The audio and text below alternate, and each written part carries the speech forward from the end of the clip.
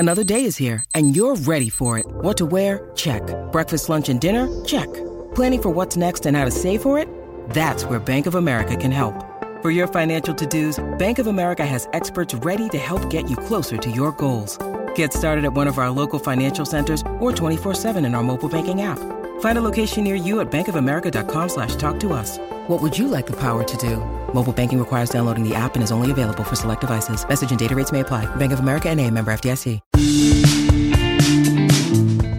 Hello, everybody. I'm Montgomery Jones, and today's featured Wikipedia article is the Kinks' 1965 U.S. Tour.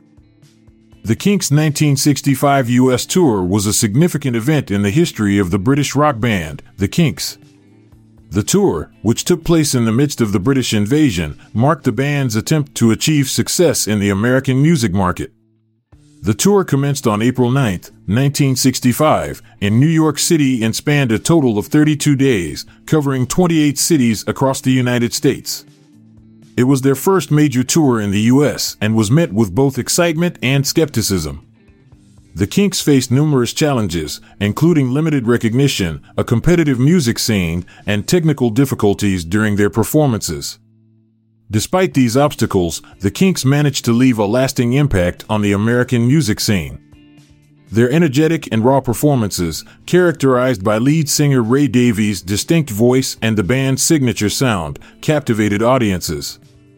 Critics praised their unique blend of rock and roll, rhythm and blues, and the emerging garage rock genre. One of the most notable incidents during the tour occurred on May 1, 1965, at the Academy of Music in New York City.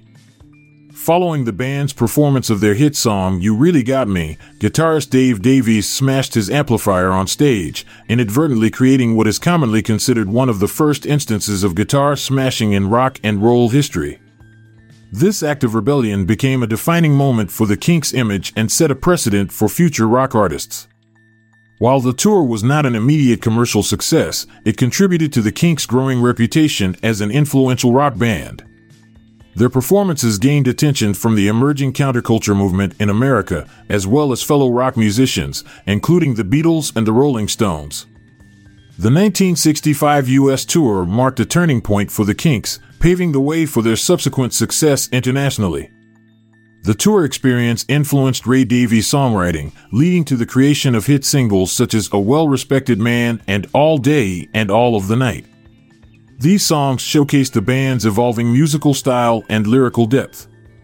In retrospect, the Kinks' 1965 U.S. tour remains a significant chapter in the band's history and in the broader context of the British invasion. It helped cement their status as one of the pioneering rock bands of the era and influenced the development of subsequent generations of musicians. Their impact on American audiences and the music industry cannot be understated. I'll be back this time tomorrow with another featured article. Thank you for listening. This podcast was produced by Classic Studios with information sourced from Wikipedia.org. We donate to the Wikipedia Foundation,